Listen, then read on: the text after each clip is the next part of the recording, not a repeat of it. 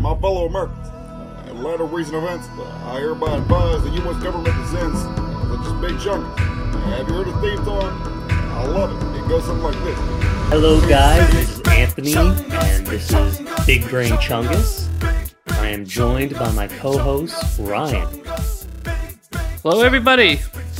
So, Ryan, we've been discussing this off air.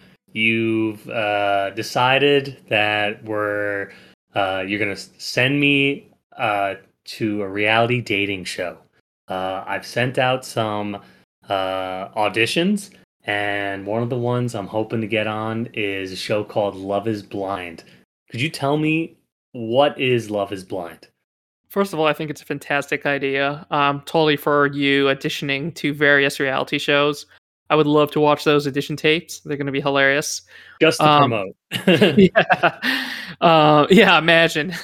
So, Love is Blind is a new show on Netflix. I think me and you, we want to discuss it for the podcast because it's a very interesting show because it says a lot about our culture. And I think it's a good show to talk about as a primer for the article we're going to read off later on the show. But so basically the quick bits about the show is that they get a bunch of young people, actually in their 30s, which I find very interesting, and in their late 20s, who couldn't really find a long-term relationship in their lives, and they basically put them in a giant warehouse where they separate the sexes from each other so they can't see each other, and basically they only communicate through they pair off as couples, and they communicate through a little hole in the wall that allows them to communicate but not see each other. And if they like each other enough, they propose. Once they propose, they have a certain time frame before the wedding takes place, and then they can start actually dating each other in the real world and to figure out if they actually want to go along with it. And then at the final episode, they basically walk up to the aisle and they can either say yes or no to the marriage, which I think is extremely humiliating, by the way. I think the host of the show are sadists, if you ask me. That's a real producer type move, isn't it? To be like, all Very right, painful. Yeah, all right, guys, invite your family. We're going to have a wedding, and you get to make your choice up there in front of everybody on TV while everyone's watching. Get humiliated for our pleasure. But what's interesting to me, Anthony, is that I've watched the second season, and then I went to rewatch the first season.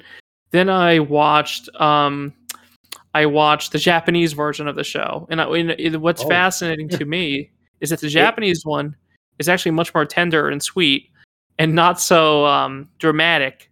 And at the same time, they don't do the whole aisle scene at the very end where they get to humiliate each other in front of the world, because that's, too shameful, I guess, in their culture. Unlike us Americans, where we're like, yeah, just go humiliate each other in front of national television. We don't give a shit if that gives you PTSD afterwards. I'm a little new to this show, so this is a very popular... I'm going to be honest with you. You told me to watch all Love is Blind, and I only watched the first 3 episodes of the first season.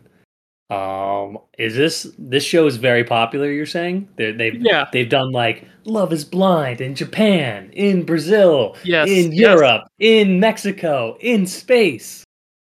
Yeah, there's basically a lot of cultural versions of the show for different, cultures.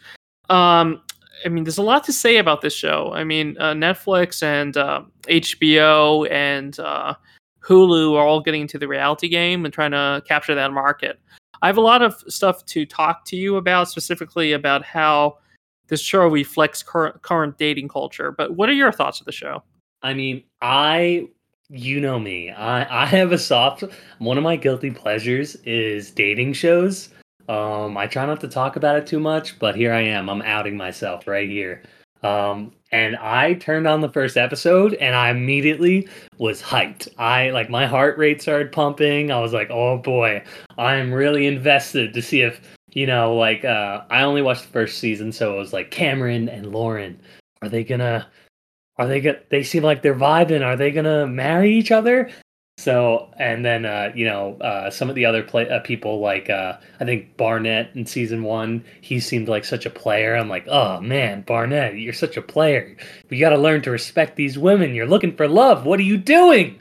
So That's really funny. No, I I'm like get the super, opposite. I'm the super opposite. I've duper. never watched a reality show in my I life, love them. except for like this year, basically. I never understood the appeal of them. So I'm trying to understand like what's the big deal about these shows? Why are people crazy about them? What do you But mean? What's the appeal? It's like, juicy drama. They get drunk. Have you ever okay, noticed they always drink though? It's like there's so much drinking. so Like much booze. they're Yeah, like just filming there's people booze in it. hammered. Yeah, which is but you know what's interesting to me from watching these shows, I came off of a different perspective. Because what infuriates me about this type of show and why I can't get into it as much as other people is that it's too fake. That's the What? yeah. That's I your know. opinion? Gasp. Well, Bro, yeah. Ryan, that's what you're saying? I did not think that's what you were gonna say. I thought But this show. how can Okay, you I'll let you go. how can you get drama or any enjoyment from something that I mean when I say what's fake in the show, what I basically mean is that in The Bachelor, okay, or in these shows, what these people are not doing is trying to court each other. That's bullshit. What they're really doing is trying to court you as the viewer. They're basically trying to make you like them. So when they leave the show, they can start what they really want to do, which is their influencer career.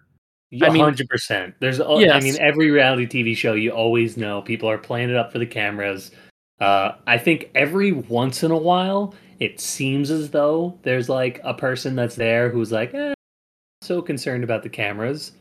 But when they seem like they're not concerned for the cameras, I guess that's part of their whole clout chasing game. They're like, oh, I'll pretend to be the wholesome type, and then people yes. really love me, and then I can finally be in a movie with Leonardo DiCaprio. Well, like something that's kind of funny about Love Is Blind season 1, a lot of what happened outside of the show that you don't really see in the show. Spoilers alert, especially for you, Anthony. I'm sorry, but I'm going to spoil it in a way.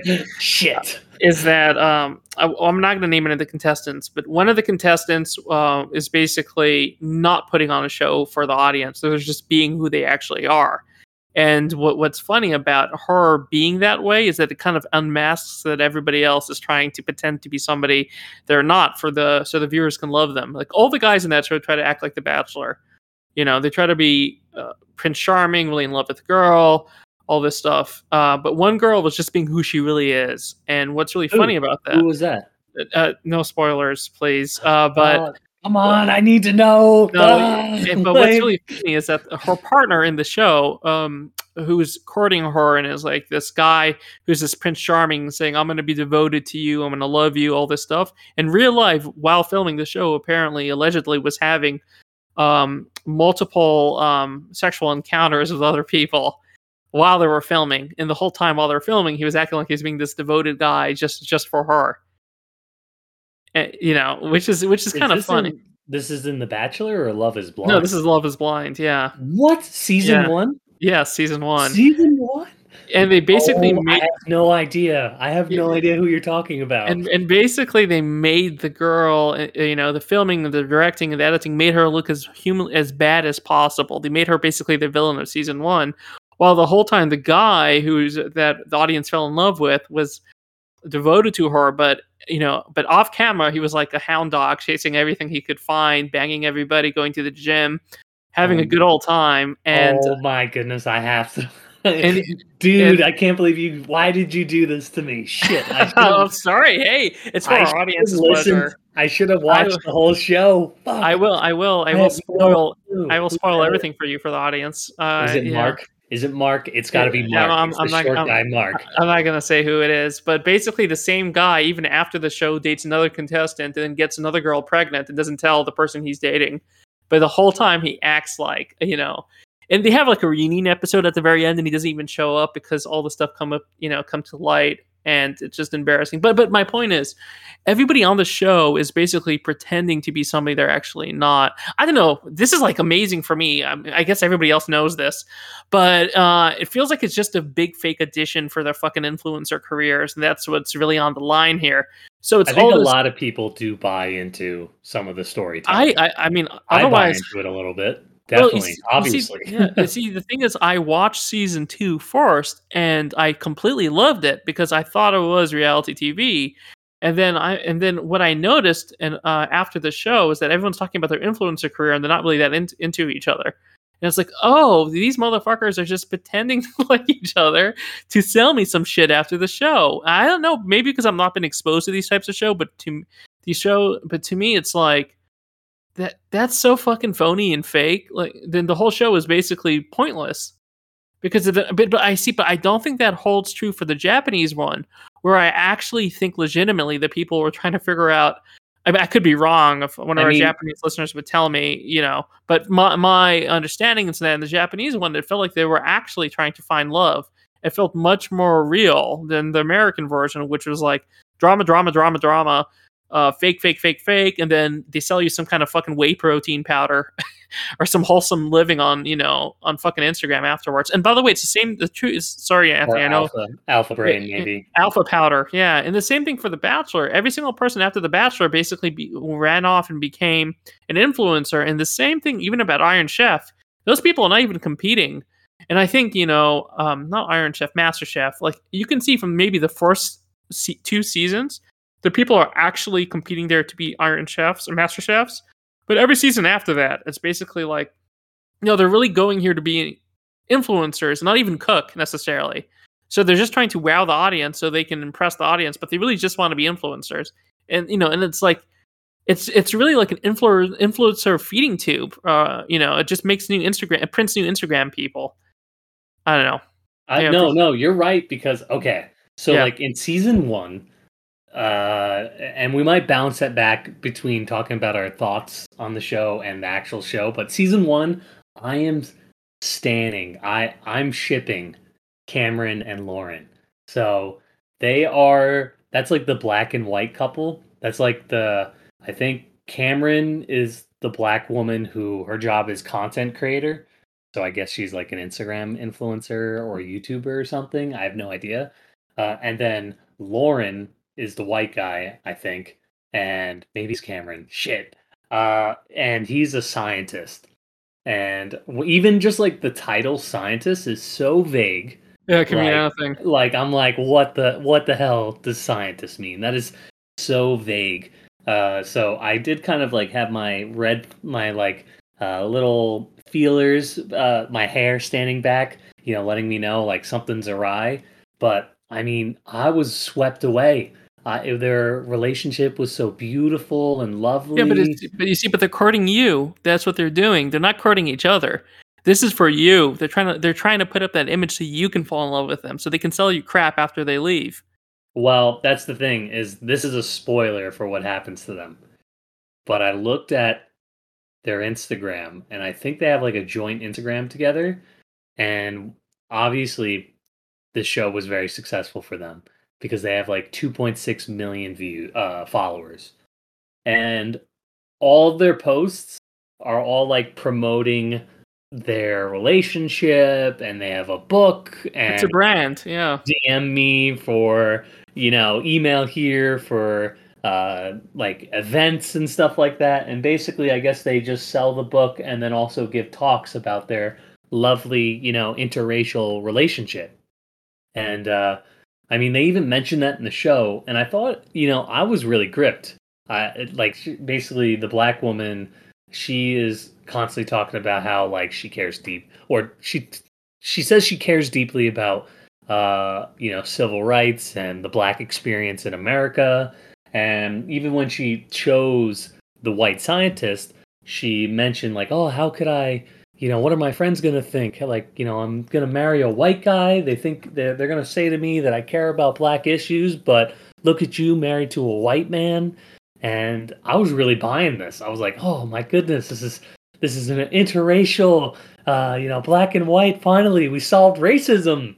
I was really like buying into it fully. I mean, obviously, but I was fully sold on their relationship. But then, well, that's good. Yeah, but you see, but that's the branding, Anthony. That's exactly what they're trying to sell you. Yeah, and I know they really sold me, because once I stopped watching it, I was like, huh, that was weird. Like, that their Instagram is so heavy on promoting their book and their like talks and everything. I'm like, I was even wondering, like, are they really married? Are they really a couple? I think they are, but boy, Well, I wouldn't mean, that it's be part of their brand, right? I mean, why you think they're going to break up and their whole brand is about them being together, and that's what made them famous?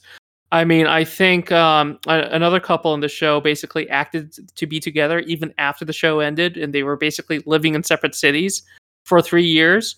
But on Instagram, they're pretending to be dating just so they can keep getting those clicks. And the not this season Oh, or a couple of seasons ago in The Bachelor, the main contestant wasn't even straight, which I think is hilarious. And I'm actually no uh, way. I found that amazing, and good for him, for getting in there and doing that.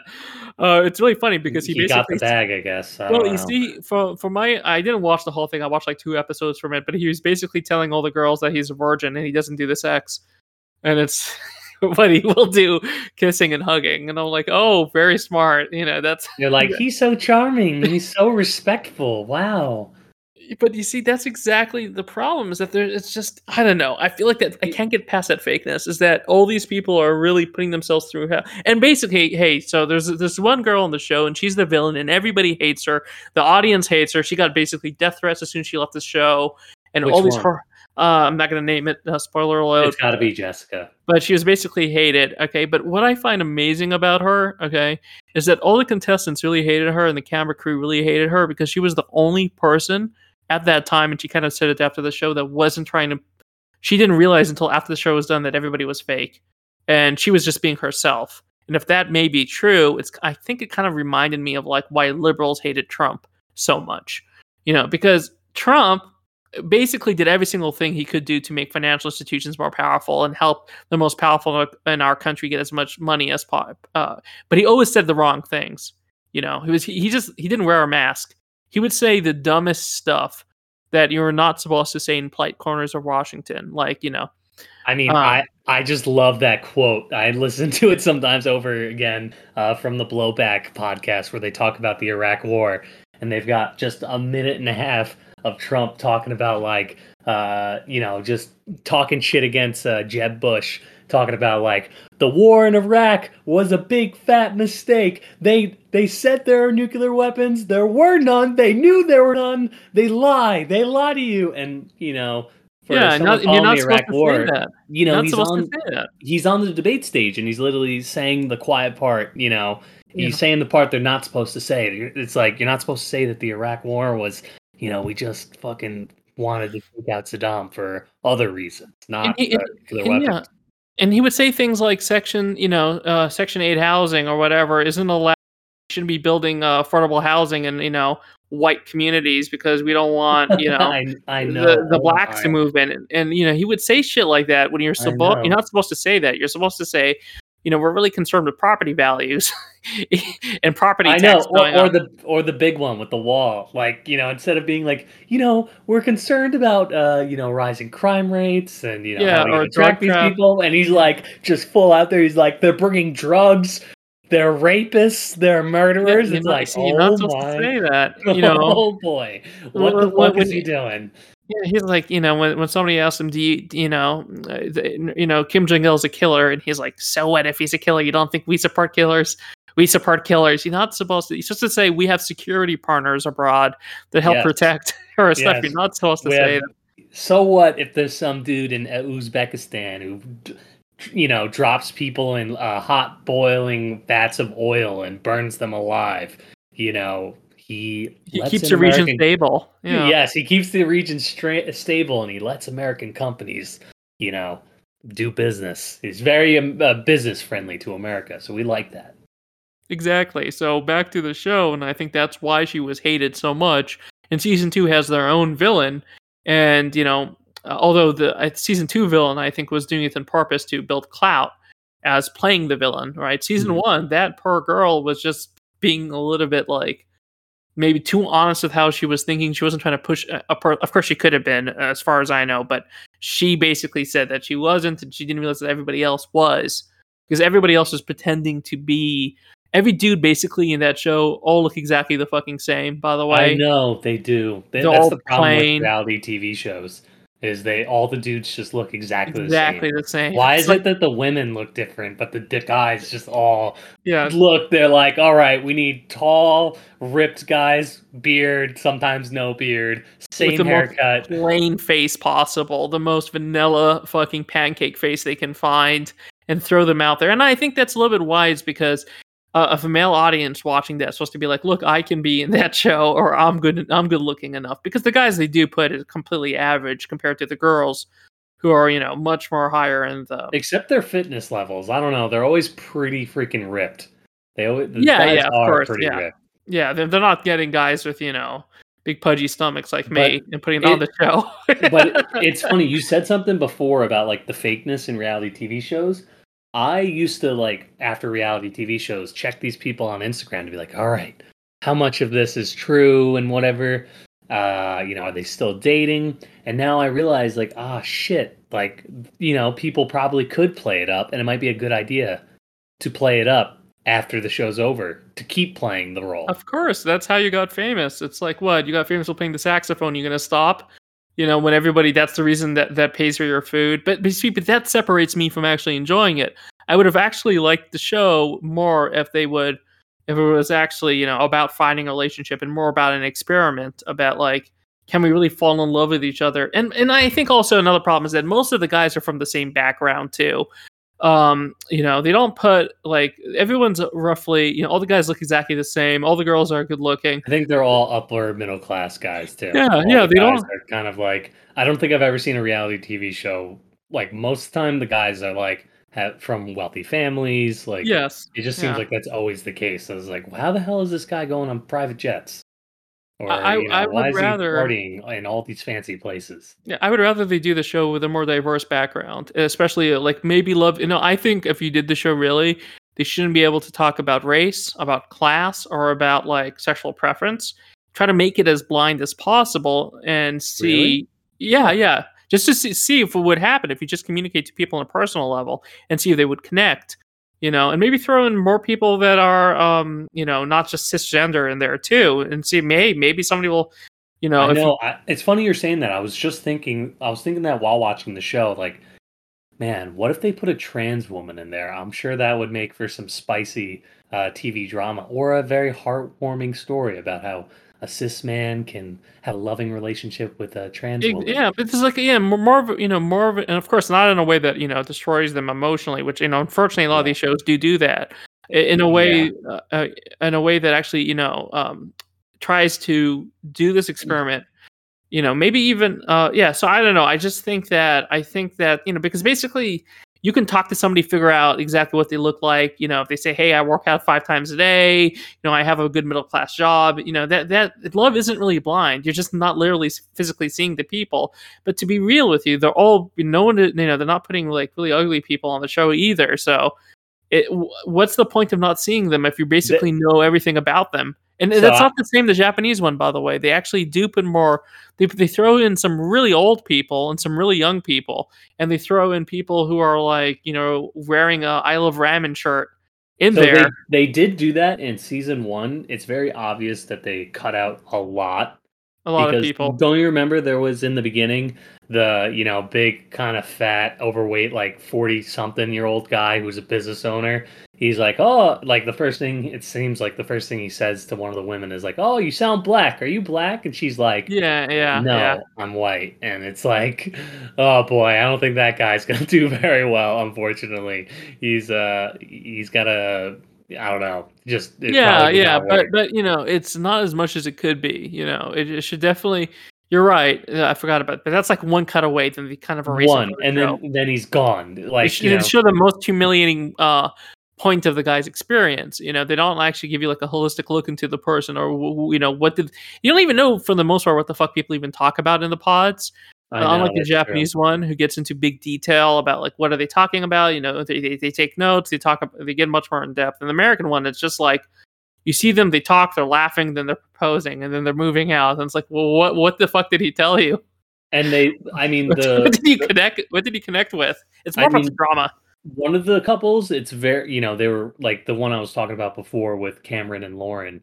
It was a black and white couple. They were super playing up the fact that it was interracial, and they were really trying to get that across as much as possible. But how old are the writers? I mean, interracial couples are not exactly, they're not that it's not uncommon that anymore. uncommon. I don't know why they're acting like this is 1960, and I know, but it's like the short writers are like, "You're black, you're white, make it a deal, make it a big deal, talk about it," and it's like, and it almost made the other one so cringy when it was like the 34. I think she was like 34-year-old blonde woman, Jessica, who got with like the short guy Mark, and they're constantly talking about like we're gonna face so much adversity because of our age difference, and they're trying to do the same thing, but it just didn't play because it's like I think the guy was like 24 and she was 34, and it was like, yeah, and who cares about that too? I know who cares about that age difference that much. Who cares if she's older? But it's like the idiot creators were like, no, we got to focus on one thing and make that your story. That's going to be the crux of your relationship. Yeah, and I don't know if you noticed, but throughout the show, they're constantly harping on it. They repeat it so many times. They're like, love is blind, superficial, looking at people is so, bad. And, I don't know, I don't buy it that much. Like, looks do matter a little bit. To be honest with you, this is like Netflix's tradition of shame. They do the same thing in that Chastity Island reality show, where they put a bunch of we talked about it in an earlier episode, where they put a bunch of couples and Too Hot to Handle, or Chastity Island is what I like to call it, and they say having sex is a crime against humanity. Repent for your sins. Yeah, I know, they like the bell almost like slut. Yeah, they do. Slut. They do. They basically like, how dare you? It's awful. Every single fucking day they wake up and they basically, the robot comes out of the fucking ground and says, everybody has to confess for their crimes, and if not, I'm going to oust you. You're so right. I do remember that show. Absolutely. Really it's almost like being in like, some village in like Germany in the 1300s, and it's like, whatever, the priest or whatever is coming in, and he's like, you must confess your sins that you've committed. Yeah. And then repent. Exactly. And it's like they even have this, it's just awful. And it's all about redemption. If you were too naughty in the beginning, you need to redeem yourself by being chaste in the later show and it's like, first of all, I don't buy the premise, because connecting intimately, sexually, is one of the most powerful ways to bond with somebody. And this idea that just because you're having sex, it's superficial. This is like an older person's idea of what younger people are doing. It's basically all these young people having superficial sex, and they need to stop and have deeper, connections. And I agree with you on that, just because, like, the premise of Love is Blind, it kind of sounds nice, and it is nice, get to connect with someone without seeing them, so it's real or whatever. But then there is also this aspect of, like, isn't it a little bit important to, like, see someone's body language and who they are? That's, like, you're not just a brain inside your body. Like, your whole body is you. Like, you're the whole thing. Yeah, and I don't know why they couldn't have just have them in different rooms and talk to each other over a phone. Why they have to build this big elaborate set. It's just weird. Netflix has these weird issues with dating shows. Like both very woke and progressive, but also very conservative. It's weird. Yeah, it's like they want to have all the conservative attitudes towards sexual norms, and at the same time, they want to act like this new age, thought experiments to approach. I think it has to do a bit. Now, here's my tinfoil hat theory. Are you ready? They're trying to get all the audiences. They're just trying to get everyone. Maybe. Well, okay. That's kind of what I was trying to get at. Sex is bad, but well, my theory is that it's because Netflix has a global platform. They want to be able to show these reality shows to the whole world in a way that's acceptable, that they won't get like in trouble if they did it in like Japan or something, or some other country that has much more strict what you can show on TV stuff. So that it's kind of how they can do a show about young people and like profit off people's flesh, literally. Like in Chastity Island, the camera's constantly panning to people's asses and abs and saying, these dirty hot singles, dirty. They better not touch committing sin. And here's a room with whips. No, don't get in dirty thoughts, dirty people. They're like, don't touch the wall of dildos. Don't you dare. They're burning. It's art. Exactly. You have a dirty mind. You have a dirty mind. Yeah, now here's some handcuffs. Be Yeah, dirty for and me. we're gonna sneakily place this bottle of fancy champagne and a box of condoms right there for you guys to hang out in. But remember, no sex until you're married. It's yeah, so and then in season 3 of that show, basically there's a second where the robot basically disappears from existence because it malfunctions. But don't worry, audience, you think when God turns away, God isn't ever present and omnipotent.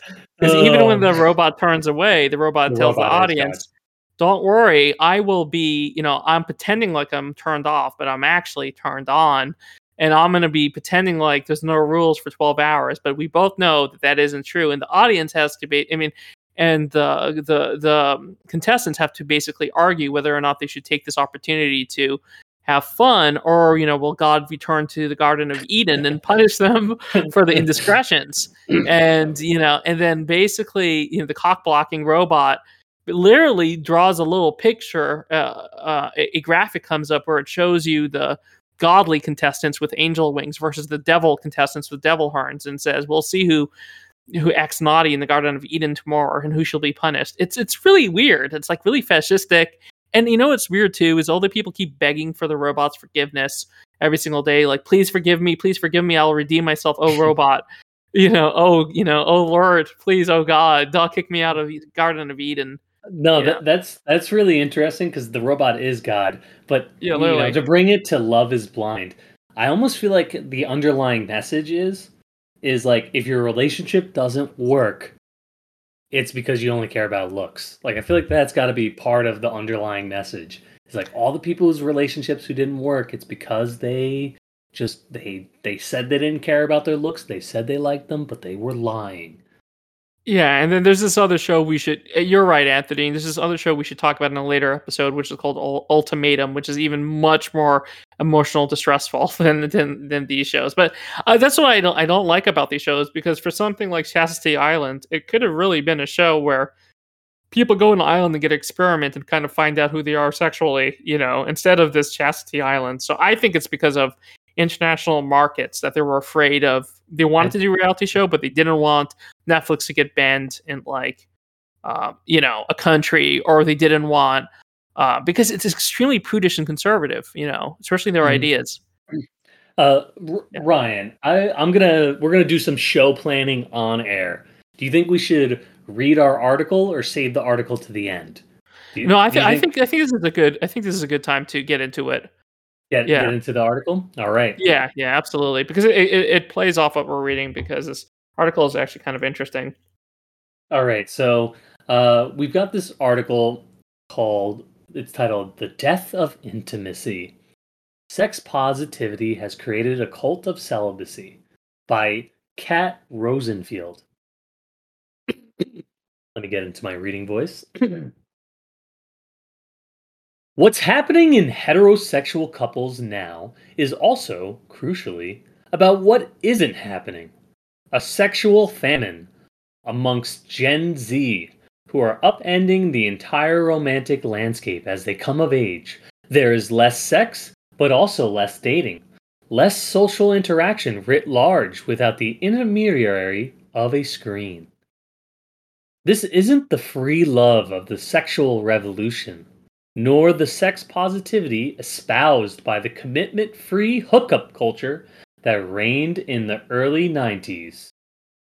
It's something new, and also something post-#MeToo, and perhaps not even entirely unrelated to our contemporary obsession with consent as the primary, sometimes only, framework for determining if a given encounter was good or not. Meeting strangers on the internet went in a generational spasm from being maximally unsafe to the only way to do things, as the existence of dating apps rendered the old ways of connecting not just quaint, but creepy. Our pre-internet rituals were especially fraught with the risk of approaching someone who didn't consent to be seen as a romantic prospect. Now every interaction is preceded by the assurance that your crush has contractually agreed to be lusted after, that no boundaries are being violated. At the same time, the idea of sex as something people do for fun seems faded from public consciousness. Perhaps a natural consequence of too many millennial women having discovered that the utopian promise of feminist sex positivity was laden with hidden negatives. That being able to have sex free of stigma or slut shaming still comes with cost nevertheless. For years, women have been thrust into the role of the bad cop, assigned the unpleasant duty of forever resisting the advances of horny men who couldn't be accepted to exercise restraint or good judgment on their own. But having been released from the social obligation to say no, lest you be labeled a slut, a new pressure emerged to say yes, lest you be tarred with the stigma of sex-negative prude. The result was a generation of women engaging in sex that was, yes, consensual, but also not much fun, especially when it's happening at the behest of a generation of men whose idea of sex was heavily influenced by internet porn.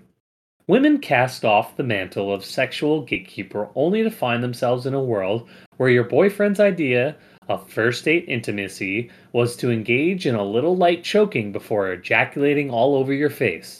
Oh, but consensually, of course. When you consider how many women have been foundering around for years in the vast gray chasm of sex that is technically consensual, but not remotely enjoyable, it's no surprise that the act itself took a reputational hit. The emerging perception now is that sex is dangerous, dicey, probably not worth the risk, especially as concepts like trauma and abuse have expanded to include everything from the sting of a lover's betrayal to the heartbreak when a consensual relationship ends. See also in the increased use of the word grooming, once reserved for the sexual predation of children, to describe flirtatious relationships between consenting adults. Under this rubric, the idea that someone might engage in physical intimacy for fun seems practically absurd. Young women in the post-Me Too era are taught that they can't let their guard down for a single moment, while young men are told that they're always just one misread cue or mixed message away from committing a rape. All of this happening against the backdrop of a radical shift in how we conceive of sex, sexuality, and self. In the age of social media, sexual orientation is something you identify into, a public performance that requires no partner and no physical follow-through. Consider also the odd proliferation of straight married men who identify as queer, based on what seems mainly like a conviction that they're just too interesting to be plain old heterosexual. It's all identification, no action, a complete decoupling of sexual identity from the act itself. If this is a sexual revolution, it's the chastest one we've ever had. At the same time, the battle of the sexes has been arguably won by women, who are outperforming men in everything from education to investment. They best boys in high school and outnumber them on college campuses. They go to grad school in greater numbers and earn the majority of PhDs. And while they haven't yet flooded boardrooms or executive suites, women are increasingly likely to out-earn the men they marry, all of which adds up to a total inversion of the old dating dynamics wherein women with slightly less education or earning power made ideal mates for men with slightly more. Indeed, a whole lot of accomplished, educated, highly paid ladies are competing in a dating pool that contains a scant few high-achieving men, and if they can't land one, then their options are to date down. Not at all, or not at all. In this reality, it's the women jostling for a position, optimizing their dating profiles, trying to look good to the algorithm that will in turn serve them up someone as a desirable catch, and the odds are stacked against them, for reasons that will someday make fascinating fodder for evolutionary psychologists. Women are far harsher judges of male desirability than vice versa. Studies suggest that 80% of women on dating apps are in competition for about 20% of the men. Wow. Okay. Well, that's a lot to Wow. unpack there.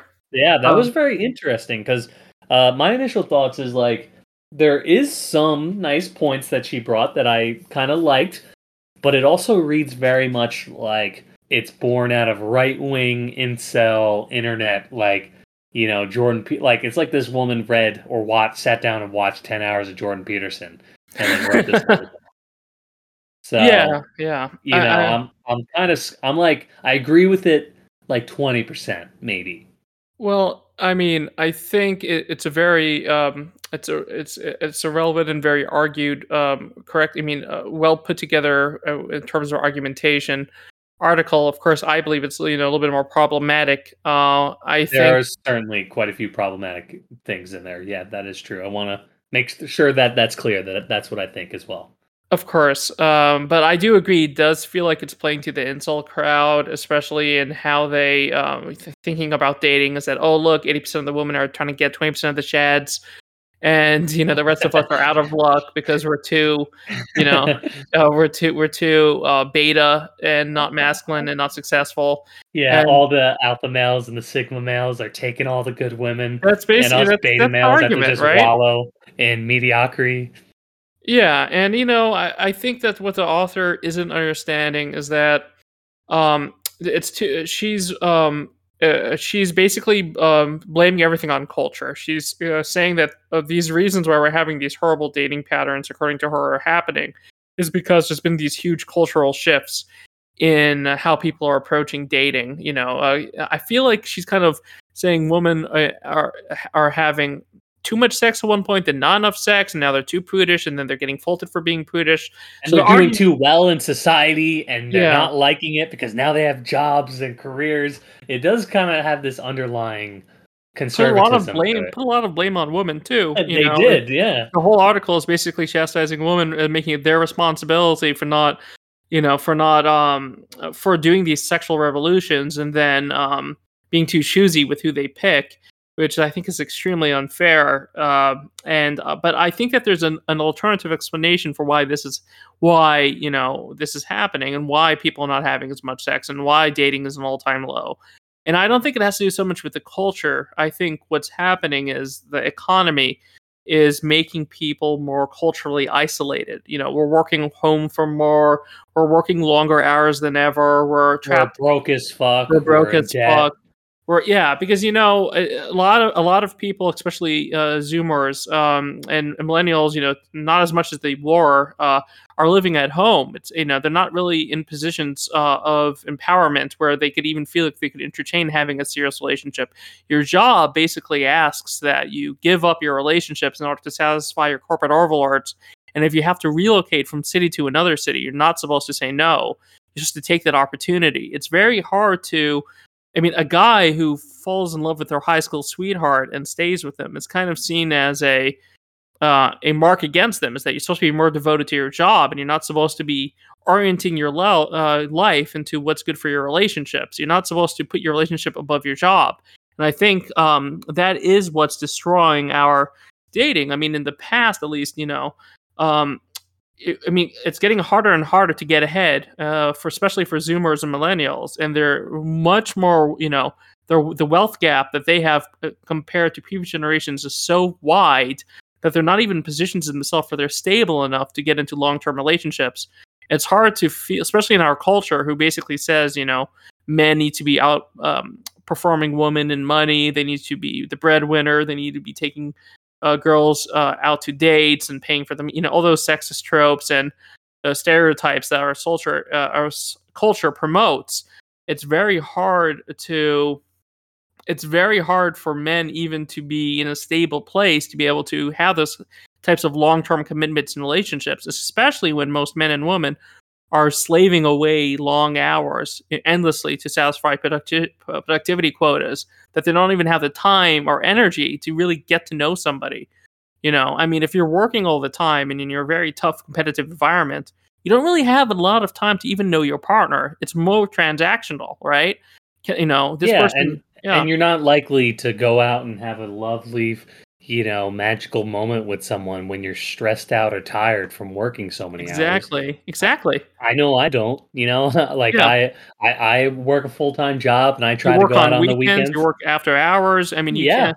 You're working way up until we recorded. I mean, we're recording pretty late today because you've been working. I mean, I work 2 long hours, But I mean, this idea that we're gonna go to the beach with a date and like really get to know them in a much more deeper, meaningful way is just not going to happen in today's society when you have to wake up at 6 o'clock in the fucking morning and be at the office until 7 p.m.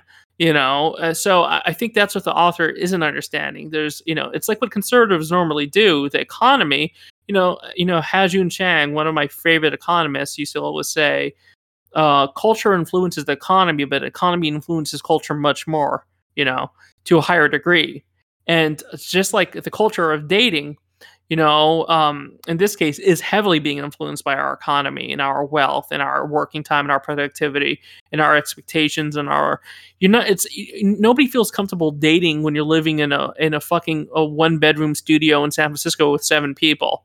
You're not exactly you're mostly concerned with reaching stability. I mean, even in a lot of these dating shows, the guys are mostly middle class, or living in, high end jobs. That's where they're dating. But in the other one, the ultimatum, every single guy is like, I don't want to get married. I don't want to get married because I need to get financial stability. Because that's what, they don't Yeah. want. Everybody is one fucking paycheck away from living in a fucking car. They're not exactly the right mindset to think about, hey, it's time for me to raise a family or really get to know people. Dating is like, oh shit, I have sexual urges. I need to get off real quick, otherwise I'm going to go fucking crazy and then get back to work, so I can be productive again. So I think that's where this article goes wrong, is that it's blaming too much women, quite frankly, for things the economy is producing. Women are being even pressured more, because to out earn men, and it's true for a lot of more affluent populations. For men, they're not even going to college as much as they used to because they know what it did to their parents and overworked them and made them tired. They're moving. Got into credit card debt, and it didn't even end up well because they still couldn't get out of their mortgage during the 2008 crisis, and they got into big financial trouble. So for people like that, they're seeing what their parents did, and they're saying, "Fuck that! I'm going to YOLO into Bitcoin." Well, Yeah. I think like I don't know. There's a lot of stuff in this article, and I can tell you have a lot more to say. But I wanted to say real quickly that it's very funny how like I think there are some important ideas in this that she talks about that's deserves some talking.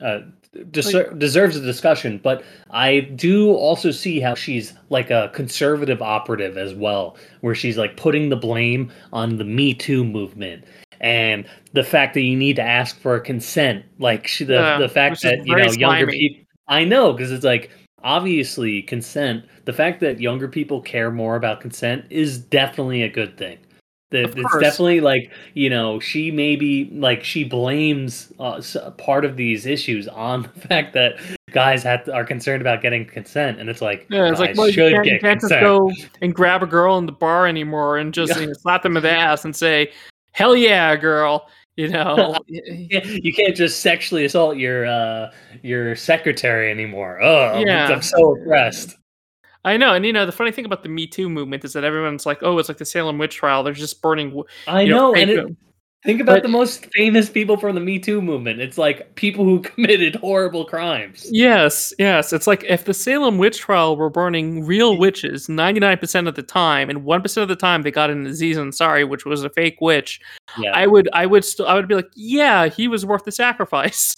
The thing about the Me Too movement is that they really were really effective at rooting out really bad actors. I know, And like Harvey Weinstein, Bill yeah, Cosby, Jeffrey like whole Epstein, yeah, you it's like know, these people committed horrible crimes. I don't know how you couldn't see Me Too as like, other than a good thing. yeah. So I mean, And there's it's always going to be, misunderstandings no matter what. but I'm saying that the effectiveness of how many people they got that was right, okay, is pretty impressive compared to like the Salem witch trial, which got zero witches. So I think it's like a false analogy, and I think over here that this author is obviously trying to talk about real concerns a lot of young people have. And, and listen, let me tell you something. The fucking metaverse isn't going to make dating easier. Yeah, and I Okay. think there is real concerns about the, younger people having less sex and, the Well, they're less also socially socializing exactly. They're not socializing and the properly. dating apps and stuff like that. Like, But using but you see, Tinder but is those hard. are a reflection of the economy. They're of the amount of things that are pulling time away from each other. I mean, fuck, even Dwayne the Rock Johnson says if you don't have a side hustle going, you're not really living. I mean, the whole idea that you're supposed to be trying to be productive at 24/7, otherwise shame, you feel guilty.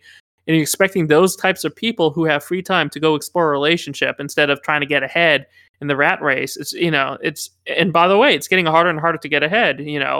I think that it's just a completely misfire here to blame women for the issues we're having in our economy in terms of free time. And I think social isolation plays a big role here. People are much more socially isolated. There's less public spaces. There's less time you have I to mean, go there's more interact with someone. pressure to succeed. There's less money. Most people have less money. Most people are in more debt. Most people are facing, catastrophe years from now with climate change. A lot of Like, people there's a can't even lot afford to coming go to. A down. lot of people can't even afford to go to restaurants on dates. That's for a lot of people that's actually expensive. To go out on a dinner and and not worry about paying the dinner bill. It completely underestimates how hard it is for young people to even have the time they need to explore relationships. And I, getting into a meaningful relationship with somebody takes time. It takes an extraordinarily amount of time. Everybody brings in their own baggage and their own, experiences that it takes a while to for people to just figure out each other, to like, okay, I know what your buttons are, I know what your not buttons are, I know I shouldn't be pushing your buttons, I know I shouldn't be doing stuff. And then at the same time, it's kind of shaming any kinds of sexual experience that's not vanilla. The author that's like, oh my god, I can't believe these people are choking I and they're know, coming in weird and she even places. says light choking. It's like light choking is fine. What are you talking about? She's Yeah, like consensual light choking is horrible. Or yeah. it's like, what are you talking about? Like that It's sounds like they're having good sex. I don't know. This is listen. This is But the same. This is the same thing that conservatives do to minority communities, who basically say, "Listen, you can either say that there's structures in place that keeps minorities poor, which there certainly are, or they can lie to you obviously, and yeah. say, oh, they don't pull themselves up by their bootstraps hard enough." It's the same. It's just the same game. They're just taking it to the sexual battlefield. Well, those are Yeah, my thoughts. and there's Yeah. like this underlying message of like that men, especially Zoomers, it's like they're becoming more beta. It's like even the part where she says that Yeah. women Good have to point. date down is like hyperlinked to to really emphasize the fact that it's like these women are becoming more masculine and alpha, and they're feminine. Like the women are becoming men, and the men are becoming women. And I love how she's like talking about like, oh, think about the good old days where a man would have power over the women that he decides to date. Yeah. Economic power, societal power. Wasn't it better when men were older and wealthier than most women? Listen, and I think it's completely safe to say that, you know, in our society, the reason why college educated people date college educated people is because they have more similar values with each other than necessarily they would with people who they think, didn't attend college. For instance, maybe, in their mind, corporal punishment would be more common in blue collar families than white collar families, and they would share more values. So it's a little bit about there's a little bit over there about that too that I think the article is missing about why people because this has been a more recent phenomena is that people are generally. Well, I think it has to do with people are trying to also get ahead more, so people are marrying more on class lines than ever. Where in the past people would actually marry different classes and it wasn't as important. I think the Wall Street Journal had a kind of comedic article about how bosses, CEOs, are not marrying enough secretaries. I And know that was a great method of yeah, economic that's mobility. what the article basically said. I I thought that know, was really I know, funny I and know. weird. Yeah. We talked about it, not on the podcast, but we did talk about it. But it's funny though, because what's so clever about this article, because it is obviously filled with like this conservative like incel, whatever, like social conservatism underlying to it, is it does, refer to issues in the world, like issues that we're facing. It is kind of sad that it seems like, Gen Z is less socialized. Like all most of my friends, I talk to them through the internet basically. And that's Yes, good, but I think talking in person there's also a value in that. Definitely. of course, much. It's We're definitely designed good. as humans to talk in person, not Yeah. talk through screens. There's a lot of body language, like you mentioned earlier. Yeah. So I know. I feel like that article is just trying to talk into the anxieties of older people who are concerned about young Yes. people, and they're like, my daughter hasn't had a good match in years. My daughter's just at college getting fucked, and my son is just this beta trans cat boy Just and won't leave his room. That's trying to be about Bitcoin mining. But and then I think the other point, not to get back to, there's a little bit about socializing too. Is that the more isolated we are, and the less we're socializing with opposite sex, in terms of cisgender dating, the less we're able to understand each other. And I think that's happening a little bit more and more too, especially people who are spending a lot of time at home and not really meeting a lot of people in person. When I'm talking about people, like I'm talking about the Bitcoin stereotype who's sitting in their basement and trying to YOLO to the moon. And Yeah, Wall Street bets. I gotcha. yeah, well, not that community specifically, but people who are, because listen, I have a lot of affluent friends who are refuse to have ever gone to college and think college is a waste of time, and spend their time now just Bitcoin mining and Bitcoin trading online, and losing a stupendous amount of money as they're Or doing them. it. I loved college. I thought it was amazing. Yeah, but for a lot of people, and there's even true, I think, for a lot of affluent whites, about 50% of them I read somewhere are not going to college as much as they used to, and they're instead trying to look for entrepreneurship, Bitcoin mining, stand-up comedy, any other YOLO, straight to the moon kind of moonshot approach to wealth. I mean, even us, we're trying to become famous podcasters. Well, I mean, I'm but trying to YOLO. we both have jobs too, True. right? And we're not making any money from And we're this not. or I mean, anything. well, and not ever since the sanctions hit Russia, that's really put a hole in That's our stuff. true. And they And for, really did clamp down on Iran getting funding to our little leftist and, project and listen, here. I'm not delusional. I'm not expecting, I'm not doing this to become famous. Obviously, I really just want to, I like talking, discussing these things, and I think that there's just a voice not being said for a lot of these issues. But Ryan, Yeah. do you and do you think we have enough time to go over our third topic? Or Yeah. Let's keep going. I got time. I know it's late, but let's keep going. We got two more good topics to go through. I think we can talk quick about them, but they're all right, important. I'll go to the number one. No, let's go to two, then to go to one. So what's going on in Russia and Ukraine? Oh yeah, Russia Ukraine. We talked about this. We had a great conversation about this. Of what Russia is doing. What's their game plan in Ukraine now? So they pulled out of Kiev, and you could take it away, Ryan. Yeah, a couple of things may be happening right now, and I think this is what's kind of not being said. Is that obviously when the war started, phase one of the war was Russia was trying to do an Operation Market Garden for basically a haymaker approach Or to the conflict. Blitzkrieg, Sure, yeah, or a blitzkrieg. But I think Operation Market Garden is a little bit more of an apt analogy here, because they basically sent in special forces and advanced troops to secure the most important areas, and then they basically wanted to end the war real fast by capturing these key areas and then moving their and tanks knocking out into the it. capital. Exactly. And then from there, end the war, very inexpensive, use their technological sophistication. But what they didn't expect was the Ukrainian resistance, which kind of like where you have this legendary boxer fighting against a newcomer. Legendary boxer tries to haymaker and get the person out as fast as possible, but to their surprise, the new boxer was able to jab, dodge, and uppercut just well enough that the boxer had to rethink their approach and move into a phase two approach. Like Operation Market Garden in World War II was basically after Normandy. The the Allies basically thought they could quickly capture key positions and move into Germany as fast as possible and end the war by Christmas. But to their surprise, the Germans put up a bigger resistance and completely slowed down the war for 2 more years? I thought they basically just encircled all the paratroopers and killed them or captured Yes, them. yes, It was yes, a exactly. huge failure.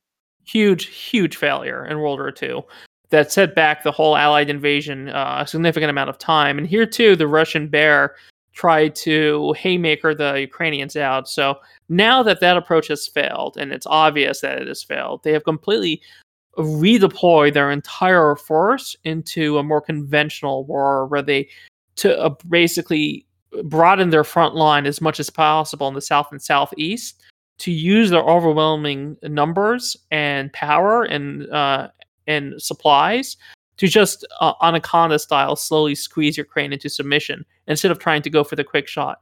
Now they're going to fight a conventional war now. Yes, which is unfortunately going to be much more destructive.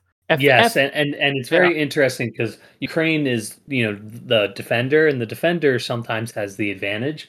But one of the negatives of being a defender is that they have to defend their whole border. So they have to defend against Belarus, Russia, so the northern and the eastern part and the southern part. Yeah. But now Russia, as the aggressor, can choose where to attack from. So they can only attack from the east, and Ukraine will still have to keep troops around Kiev in the north, just in case. Yeah, so they can concentrate their forces where they want, push where they need, capture points, and slowly encircle Ukrainian forces and win against them in the long run. Now, of course, it is important to say that we don't know as of right now that we know, what we do know is that they do want to fight a conventional war. We do know they have redeployed. We do know that their strategy going forward is to use this conventional war to overpower the Ukrainians. But what we don't know is whether or not they have the resources to pull this off, or whether this is a bluff, or whether this is to buy them time for negotiation. All that we will see. Whether or not they're doing this and then negotiating with them behind closed doors to end the war because they kind of overspent in the initial phase and they don't have enough to carry to, or they may have enough resources and being willing to actually treat this war more seriously instead of the haymaker. I think when we see Russia, do more conventional World War II style conventional fighting of holding a front instead of what they were doing before, where they were just kind of capturing key, highways and stuff. We will see a lot more devastation from the Russian 100%. side. Yeah, and it's so when you're trying to do a haymaker, right, and you're just trying to overuse you're vulnerable. You're very vulnerable, exactly, because you have to extend your supply lanes deep into enemy territory, which makes them subject to enemy, anti-tank firing and anti-air firing. So, because you're pushing really deep in and you have to resupply those troops with not established supply lanes. So Ukraine capitalized on that by just completely wrecking the shit out of the Russian supply lanes and made it almost impossible for them to advance. So, I do think there's something else that's taking place. I don't know if you saw this, Anthony, but basically Biden has been getting into kind of fight with China about whether or not China was going to resupply the Russians with more supplies so they can continue fighting. Well, it's weird because it seems like China is. It's hard to know what they're thinking. Because it seems like their support for Russia came out strong, then they pedaled it back. And so I just don't know whether China is going to support Russia as much as they were. I don't know. I literally just have no idea. It's hard to know what the fuck's going on right now. Of course. We're outside observers. You're absolutely right, Anthony. We're outside observers. We can only, we're not inside the fucking intelligence room. Our Russian agents have stopped giving us information. So we're now, completely financially free from them for a while. And Xi Jinping has blocked me on Twitter, so again, I do not get the inside scoop anymore. Exactly, but I do want to say that it looks like China initially did support Russia when they were doing their phase 1 haymaker approach, and then when it looked like Russia was losing, they were like, actually, we don't want to use all its political capital supporting a loser, so they pulled back. And I guess Putin said, well, I'm going to get into a conventional war now, and we will win this. And then China came back and said, okay, actually, yeah, we're going to resupply them and let them beat them in the conventional war. but it is a little bit hard to see. I know that Biden threatened China with basically don't you supply them or else.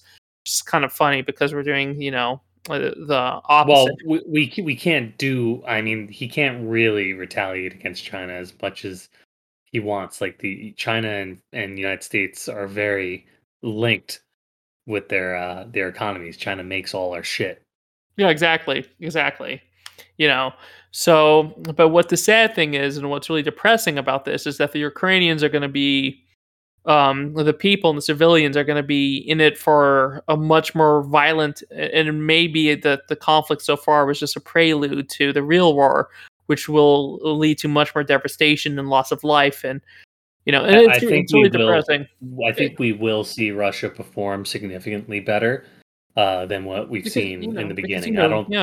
It's really easy to surround and capture tanks that are driving on a highway with no front line protecting their flanks. So that's not going to happen as much with Russia now doing a big front on the eastern side, unless they're completely incompetent, which they could be, which they could be because they haven't had as much experience fighting wars as the Americans have in the last couple decades. And the Ukrainians have definitely gotten a good amount of experience, and they're getting shiny new high-tech technology to help them fight, and obviously we're giving them intelligence. So I don't know, that's the only thing we could really say is it's hard to know what the fuck will happen. I just wish America would do our part by at least letting in as many Ukrainian refugees as humanly possible, if not the entire population, if we had to. No, I'm serious here. I'm literally serious here. I would love more than Ukrainians moving into the States. And that would make me really happy. I really feel bad for the refugee crisis, and that's over 1 million refugees, or last I checked, maybe 10 million. I forget the number that's been dispossessed of their living situation because of this conflict. And as we know, that Ukrainian women are heavily trafficked abroad, this is going to make it much more difficult. And I think hopefully, this conflict ends. But yeah. Oh boy, good thing we're ending on a sad note. But we have one more topic, or should we end it here? Yeah, we should definitely talk about it because it definitely interplays with this one pretty well. So. We've talked about this before on some of our other episodes, but there's been a rising far right. Politics has been becoming more polarized. In the United States, we've had our own far right problem. In Europe, they're even seeing their own far right problem. So what we've got is just recently, Germany. A couple years back. They arrested their special forces unit because they were all passing around copies of Mein Kampf, and they're all talking about how great Hitler was. Germany just did a massive crackdown. I think they arrested around 50 people, with German SWAT teams going in and breaking down people's doors. Then we have in the United States, U.S. law enforcement has been sounding the alarms, and they can't even lie. They just know. The FBI has come out and said that, the greatest domestic terrorist threat to America is white supremacy. They used to say it was communists. They used to say it was, leftists or black anarchists or civil rights leaders. But now it's white supremacy. The white supremacy problem is getting much worse, and the intelligence agencies and the security agencies in America have completely declawed the left. There is no threat from the left. It's all the right wing now. And then, we kind of have this going. And to the left's credit, they have moved into a more pacifist approach to politics. It's definitely the people who make up a lot of the, left they've been preaching a movement of peaceful protests over like violent action. So it's a little bit different now. And I don't think, this is a little bit of a big topic, but I don't think that violent action is a good idea just because it brings the state down on you. That gives the intelligence agencies permission to really go in hard on you. And the state does violence way more. The government does violence way better than you can. Yeah, so, but I think the terrifying thing right now is what's happening in France with Marine Le Pen, just on the really close. Yeah, and of course, with Marine Le Pen really close to seizing the government of France by winning an election. And why is this concerning? Is that Marine Le Pen has always been a fringe figure. It's like we have a hardcore racist with like a very dog whistly, mild, soft spoken racist, very lightly, just as racist as European governments are. And then Marie Le Pen being a real racist, like or a hardcore one of like, yes, I'm racist. That's why you should vote for me.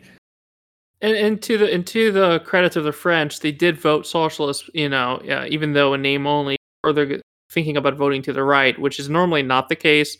Usually they vote for the right, and then when that fails, they vote for the left. But what's significant about what's happening in France, as we discussed in this podcast over and over and over again, is that with the decline of the middle class internationally, and the more difficult it is to get ahead, we're seeing the same problems happening in France now.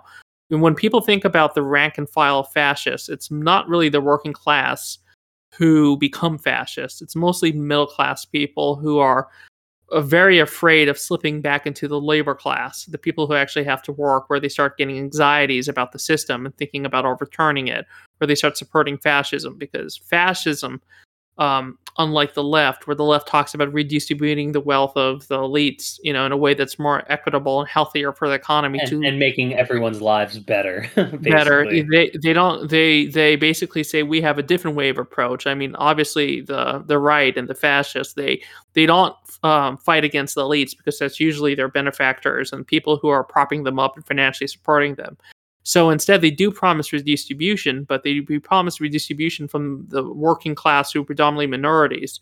They say what we'll do, instead of redistributing the wealth of the elites, we'll just redistribute the wealth of the poor, especially the poor that you despise because they practice religion differently from you. They look different from you. They cook differently from you. They speak differently from you. And what we're going to do is make their lives absolutely fucking hell. And we see that in a lot of fascist movements, is they will target the minorities, seize the wealth from the minorities, and redistribute some of it to the chosen class, or the chosen people that they've decided are not the minorities. Yeah, and they do that by monopolizing the working, the labor market. It doesn't fix the problem. It just no, of course not. It just makes people happy for a little bit. Yeah, because it's like if you can't promise growth, you can promise puritanical vengeance on the people you don't like. Totalitarian vengeance against the working class, either through religion, or the undesirables, or undesirables, anyone exactly. who doesn't fit in your wonderful white France. Yeah, it's ethno-domination of minorities is what they promise, and that's what they say we will do. We will return the country back to where it should be when everything was working and everything made sense, and we'll do that on the backs of the minorities, by taking their property away from them and giving it to you, by making it harder for them to get jobs, making it harder for them to interact, by throwing them into ghettos, by create an underclass for you to further feel superior about. Exactly. And as you said, the truth is, Marine Le Pen and whatever, they never really. No, I'm talking about Marine Le Pen. She's not going to challenge the economic system that creates the inequality that people are pissed off about. Because, as you know, France is very controlled by different financial institutions that dominate the country. And that she's not going to meaningfully challenge that. But what she can do is, even though she may say lip service to that she's going to challenge them and she's going to do that. Truth is, she's just going to turn her fucking fist against the minorities. And Macron has done that himself. So it's not that much of a difference, except it's going to be much more hellish in their approach to it. I mean, Macron is kind of like what? Biden. He's kind of like Biden. It's like, oh, we get the soft stick with the. Like the capitalist government beats the hell out of you, but they also, make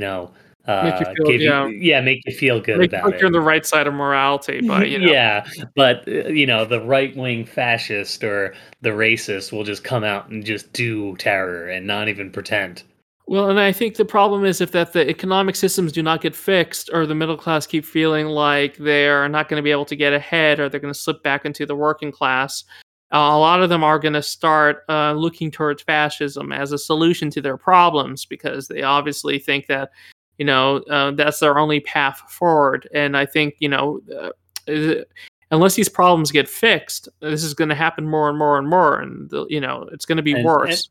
And one thing, like, I hope, and this might be a little too naive of me, is I feel like, I think people are much nicer and much more open-minded and much more accepting than they've ever been before. Which is And true. I hope that will help, the left wing gain a greater resurgence than what happened in, Nazi Germany, where it's like Hitler just, rise to power and then stomps out the left opposition completely. I think that, people start being less tolerant, and generally speaking, when they think that they're not getting ahead, and they think that, especially when they can blame a minority as the reason they're not getting ahead, and they start thinking like, why am I being a sucker? Why am I being nice? I'm not getting ahead here. We tried this. I'm becoming worse off. I can't, I'm ever decreasing, and then they start getting frustrated enough. But yeah, I do think this is concerning, and I do think we should be paying attention to this.